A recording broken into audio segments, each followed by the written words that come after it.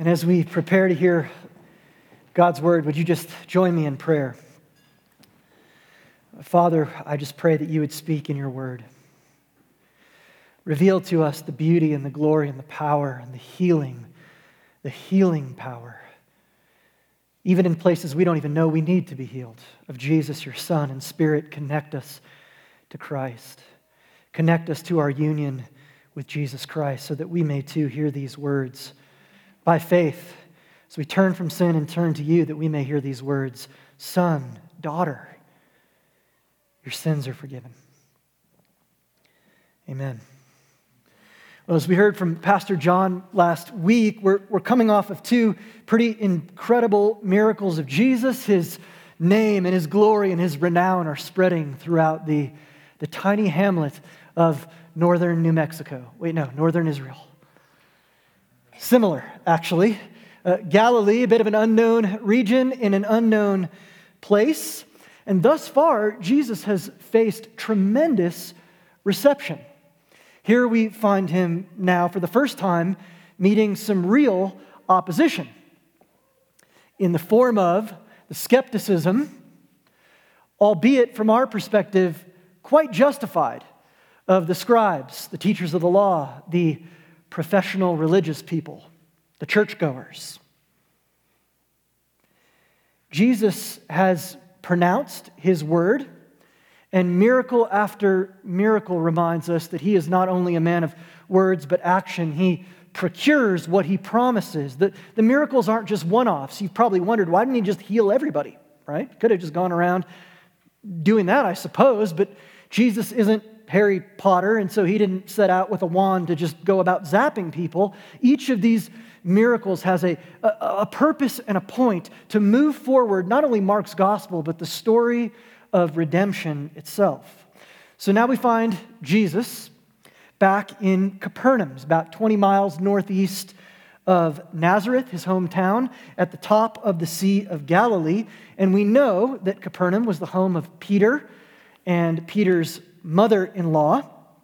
And some scholars think that this was actually kind of where Jesus had made his home as well as he launched his ministry. It was a bit of a headquarters for Jesus, this bustling little seaside fish market town, Capernaum. And in this city and around the region of Galilee, people have become really interested in this guy. Who is this guy? What is he up to? What is he saying? What is he doing? Again, we're now a few miracles in, and these interested folks have converged upon Capernaum, and they want to hear more. They're flocking to Jesus.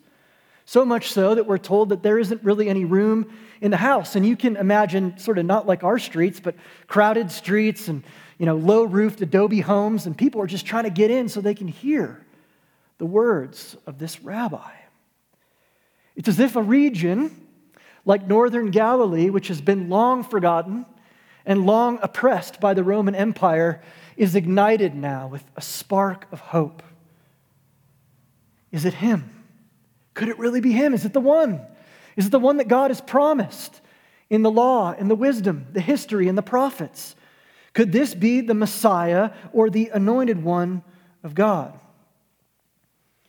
Mark takes us into the story quickly because he wants to get at our hearts, not just our heads, and he wants to get us asking that same question about Jesus. Lord, liar, or lunatic, but not just a good teacher. Because all the crazy stuff that Jesus said that deeply offends religious people like you and me makes him affirmatively not merely a good teacher. And so you may have noticed in our text, it almost gets annoying. It's really bad English, by the way. I think it's maybe decent Koine Greek, but the word "and" is used 9 times. And this happened, and that happened, and then this happened, and then the next thing. Mark's fast pace and action is if he's giving us a present to unwrap. Is he the king? Is he your king? Can he really help? Can he really heal? Does it really matter in 2022 in Santa Fe? And what is Jesus doing when we come upon him in a home in Capernaum? Well, you might expect for a Jewish Messiah to be laid out on a table, a huge game of ancient Near Eastern Risk, battle plans, sword and stone, sharpening. Instead, we find the rabbi preaching the word, it says to them. Here's what that means. It means that he is taking, as he did in the end of Luke, the road to Emmaus, the law and the prophets. Torah, the law, which doesn't just mean rules, it means God's revelation to his people of how he's going to save them from sin and death. And all the history in the prophets. He's preaching the Old Testament, and he's explaining all these signs, all these actions, all these people. They point to God's promised rescue plan and God's promised rescuer. Well, what's the heart of God's plan to rescue his people? Well, we know because Jesus tells us it's to make them extremely religious so they can judge other people when they're messing up. No, you know that's not true. The heart of the plan of God is to heal. To heal.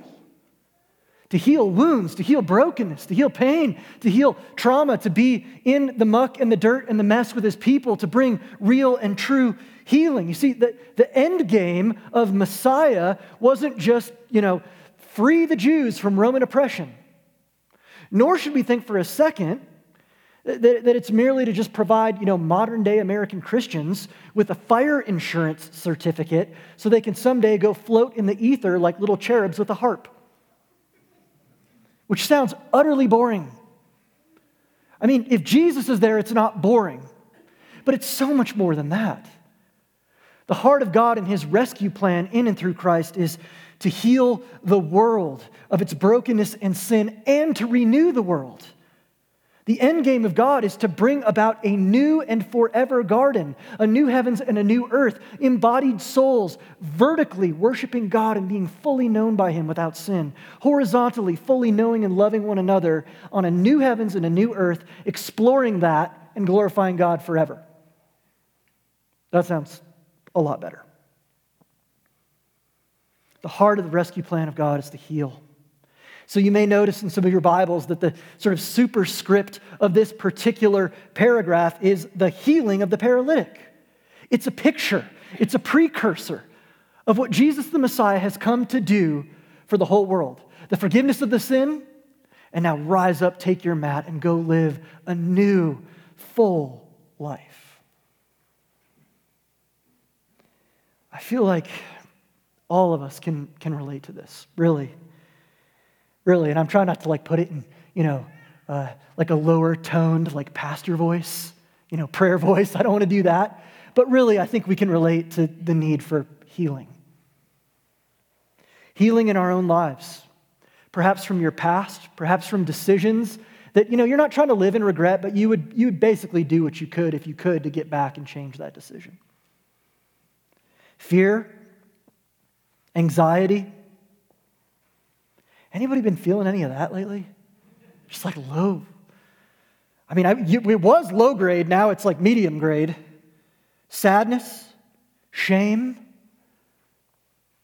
The first part of meeting and being known by and embraced by Jesus in this story is the admission that I need healing because there's stuff that I work really hard to dig down, to bury deep. As it were, metaphorically, things that paralyze us, that make us the same, helpless, hopeless, and immovable like the paralytic. And we can shove it down, and we do often try to do that, and yet it still transmits, doesn't it? We see it in our closest relationships, with husbands, with wives, with our children, that those things that paralyze and cripple us do indeed transmit. We need healing. We need healing. Not just some guy in a cool story 2,000 years ago. We. And the world needs it too.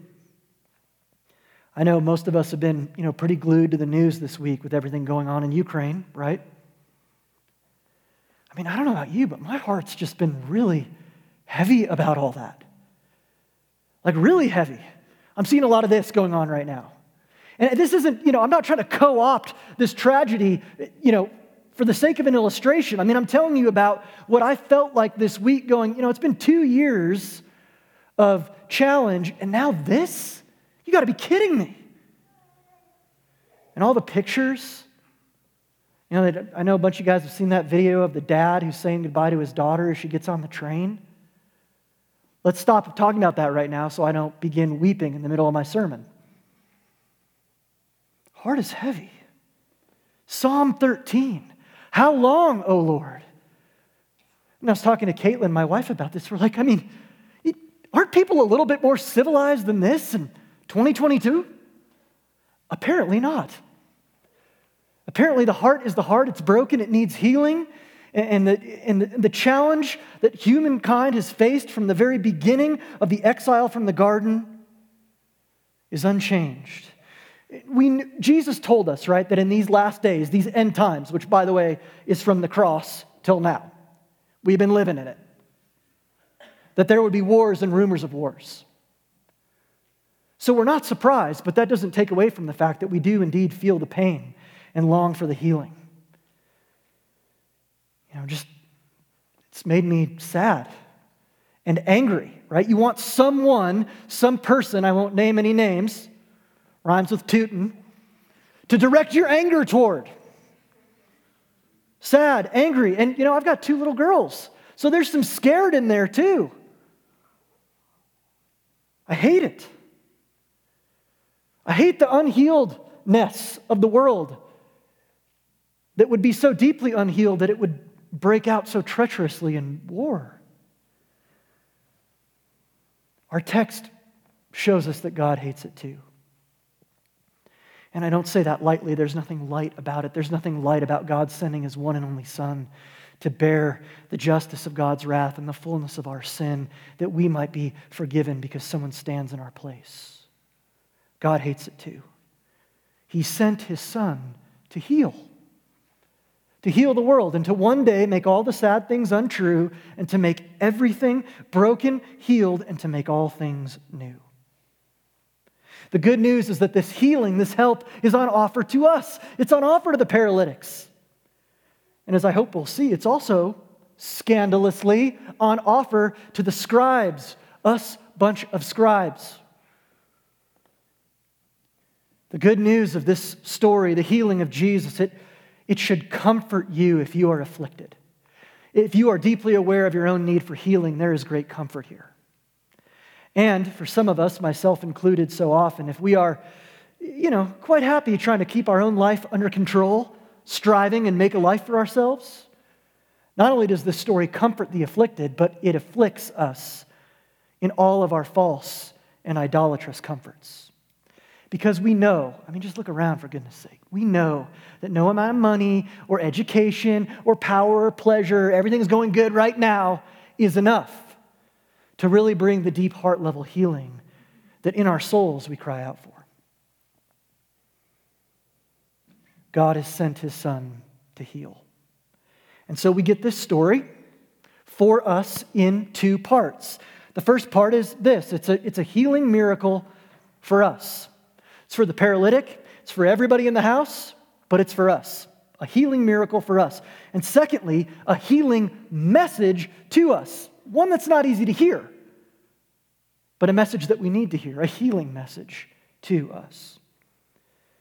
So in the first part of Mark's text, really the first story with tension and resolution, the story of the paralytic, we get a healing miracle for us. We see the faith of the paralytic and his friends, and the response of Jesus to them, His faithfulness. Now, I think Mark wants us to be a bit astounded by their faith, and we should be. It says that they came to Jesus. They had faith.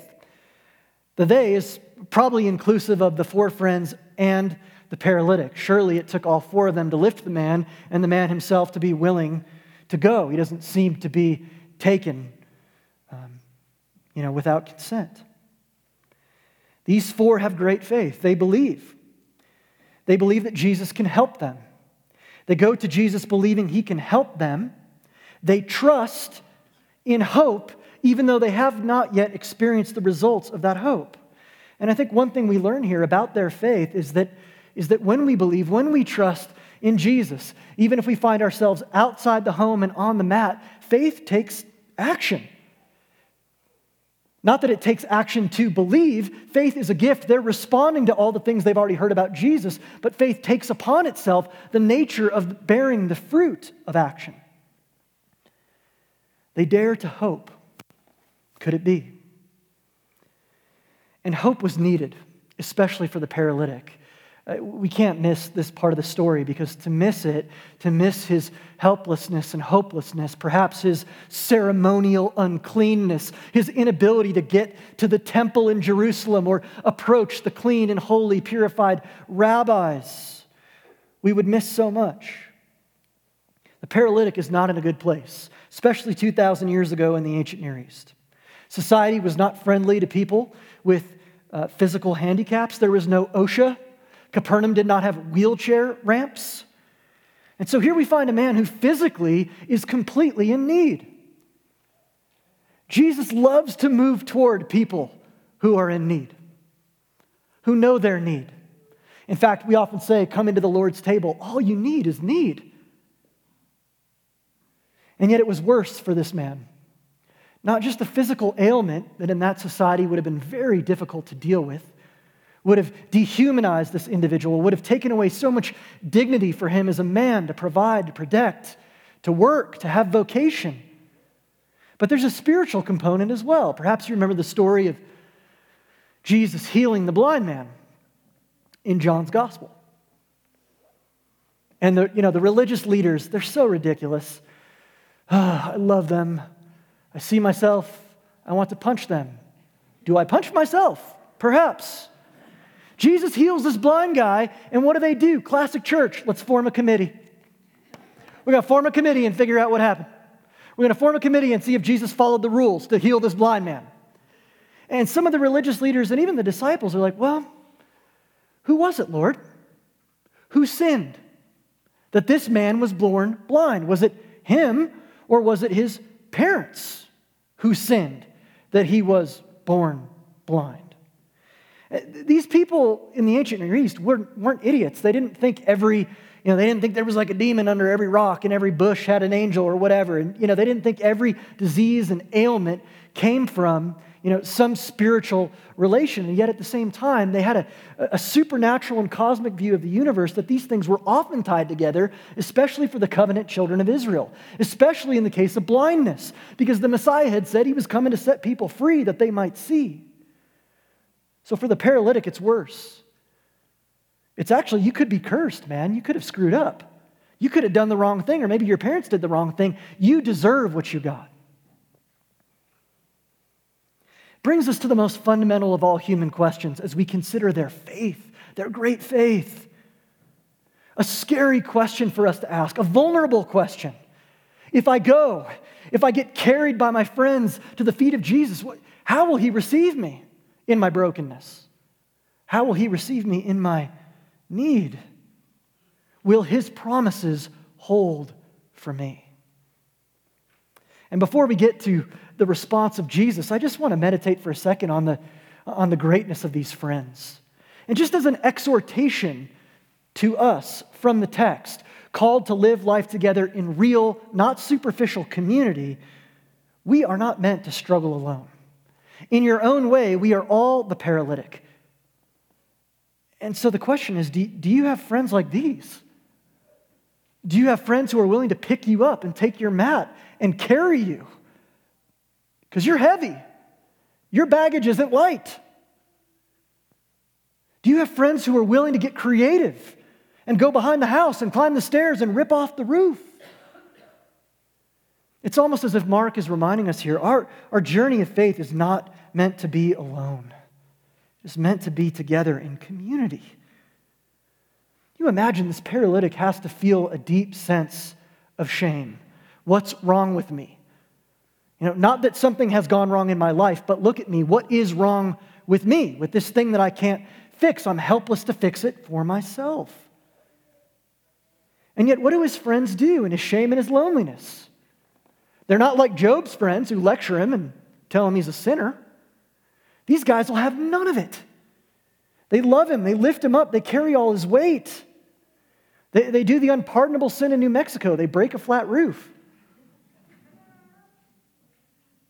And as they lower their friend down through the roof, sweat and tears, I imagine, as they shock the crowd by breaking into the home, as they no doubt frustrate the scribes because they've, damaged property and broken the law, how does Jesus respond to them?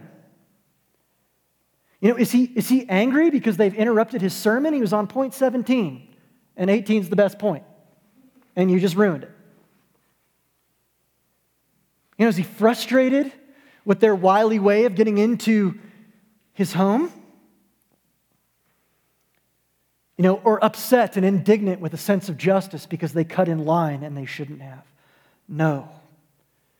He responds to their responsive faith with powerful and authoritative faithfulness. So here is where this is a healing miracle for us, where you need healing, where you are paralyzed, where you are broken. When you come to Jesus, he will not reject you. He will not forsake you. He will not shame you and mock you and turn you away. And why don't you go work on getting better? Here's 3 self-help books I need you to read first, and a podcast, and start running and training for a marathon, and eat better while you're at it, and then we'll talk. No, he responds to this helpless paralytic with mercy and compassion, with faithfulness. This is the new king. And what does he say to the man? Of all the things he could have said, perhaps there is no greater and more beautiful healing balm than for someone like a paralytic being lowered through the roof in such a needy situation. He looks at the man, and of all the things he could have said, the words, "Son, your sins are forgiven," come from his mouth.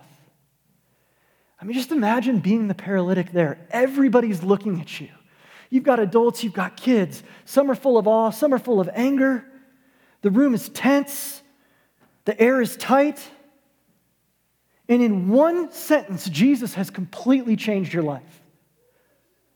You've been known as the town paralytic who needs healing. Now you're known as a son, a daughter, united to Christ by faith. It's as if Jesus says, "Come to me, all you who are weary and heavy laden, and I will give you rest. I'll give you a new name. I'll bring you into my family." You're no longer identified in this way. You're identified in me. That means whatever needs healing, however heavy the baggage is, whatever's going on, we're no longer dealing with it as an outsider. Now you have a father and a friend who will help you carry it. And he says, your sins are forgiven. Which shows us that although Jesus does not skirt around the very important physical issue of the paralysis, he sees the deeper issue. Look, we won't do a show of hands, but everybody in this room, just raise your hand if you're going to die at least once. Okay? That's everybody. You're like, but what if Jesus comes back? He'll probably still let you die, all right, and then whisk you up and do his thing, if you're cocky about it. Everybody's going to die once. Many of us have had physical ailments that we've prayed and prayed for the Lord to remove, and he hasn't. And some of those physical ailments have taken the lives of people we know and love. And Jesus has great mercy on the fact that we live in a broken world, and therefore our bodies are not glorified bodies, and so disease is real. But he sees the deeper issue. He sees what this man really needs. Right? Because he could have his legs healed, he could stand up, he could walk, and then go right back into a life full of pain and brokenness and baggage. Heck, this guy could get up and walk and have his legs broken again in another 2 weeks. If he was driving his horse cart around Santa Fe, that's probably not improbable. Jesus sees the deeper issue because Jesus himself is the deeper solution. You see, all the language that Mark is using here is similar to the language of prophetic fulfillment, similar to the language of the Messiah's coming, similar to the language of Jeremiah 31:34, that the Anointed One will come and he will heal your wounds and he will forgive all your sins. So this miracle is for us, that you and me, when we come in our need, by faith, even weak mustard seed-sized faith, when we come needy and broken to Jesus, he delights to receive you. He delights to heal. He delights to help.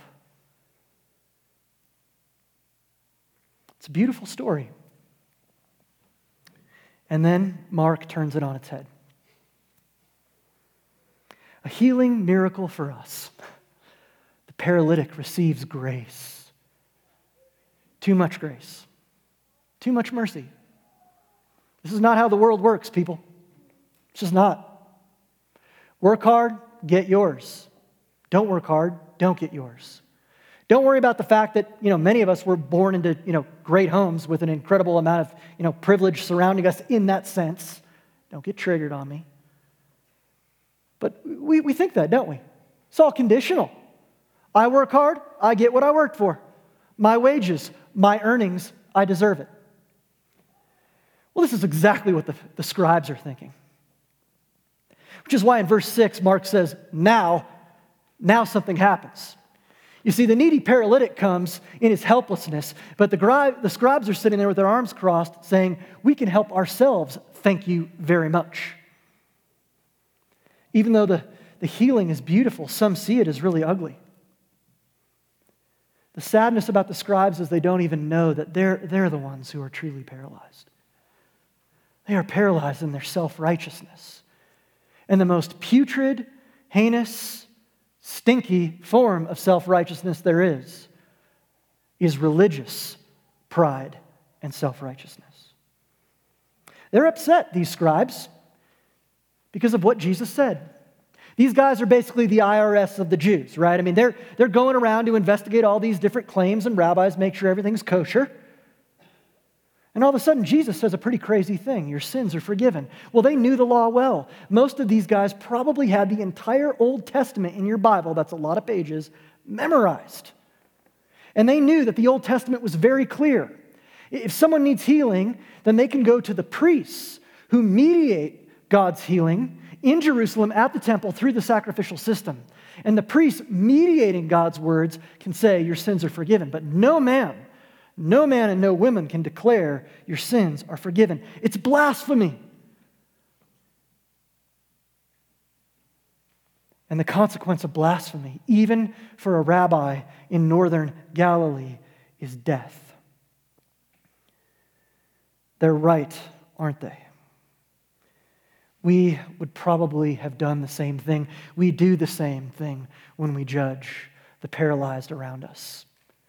When we are frustrated by how slowly some people are healing, when we're frustrated by the brokenness that we see in our own city, we do the same thing. Jesus, this isn't how the world works. You can't just be that generous and gratuitous with grace and mercy. You can't just go around forgiving sins. We don't know anything about this guy. We need to check out his story. You can't just start with forgiveness. Forgiveness is at the end of a long list of conditionals that once he has fulfilled is a possibility for him if he does it the right way.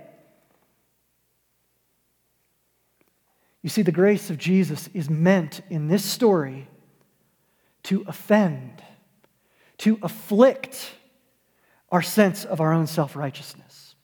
That's why this story isn't just about a miracle for us who need healing in the paralytic, but a message to us in this confrontation with the false righteousness of the scribes. We want to judge. We do judge. We want our version of justice, our way, and in our time. And this is the very root of sin. Sin is a word we use a lot. It's a bad word. You're not allowed to use it in 2022 anymore, but we still do because it's in the Bible. And sin doesn't mean, tisk, tisk, I broke a law. I said a naughty word. Or in your all's case, I watch a lot of shows that have naughty words in them and don't tell my pastor. All right?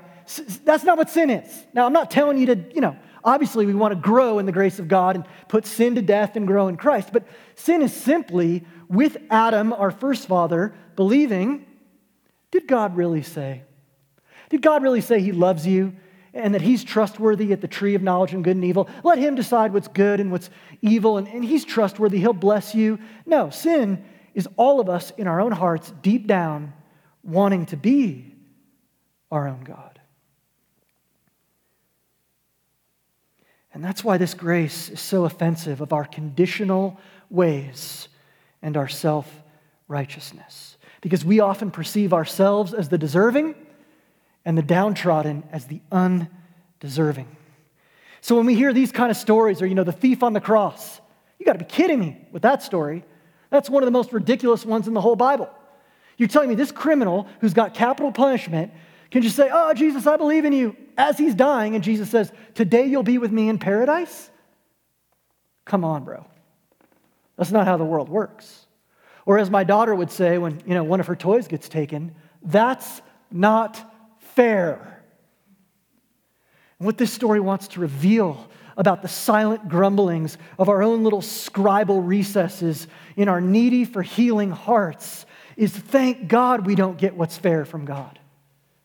Thank God we don't get what we deserve. Thank God we don't get justice from God, on the conditional scales of our lives. Have I been good enough? But instead we get what we don't deserve. Grace means we don't get fair, but we get God's faithfulness instead. And it's not cheap grace, it's not free, it's not without consequence.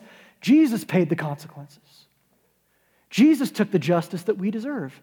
He took the wrath and burden of God's justice that we deserve in our sin and bore it upon himself on a cross so that we could be free and he could be our substitute. Thank God we don't get what we don't deserve, but Jesus does. And that's why, knowing that, Jesus could speak to them with such authority. What's easier to say? Rise from the dead of your mat and walk, or your sins are forgiven, because I've come to do both. And so he gives the scribes what they wanted. He goes ahead and says it. All right, man, get up, rise from the dead, and walk. And he does. And on that authority, they know that he's more than just a good teacher. He's more than just a nice prophet. He's more than just a rabbi who came to sharpen his sword and overthrow the Romans. Jesus says, this is all happening so that you may know I am the Son of Man. I am the one from Daniel chapter 7, the one who will come and truly bring the judgment of God against sin and death and the devil on earth. I will put death itself to death. I will crush the head of the serpent. But the story ends with a twist, a healing message to us. So in our scribe places, let conviction land, let the conviction of the Holy Spirit land on your self-righteousness. You're not that good.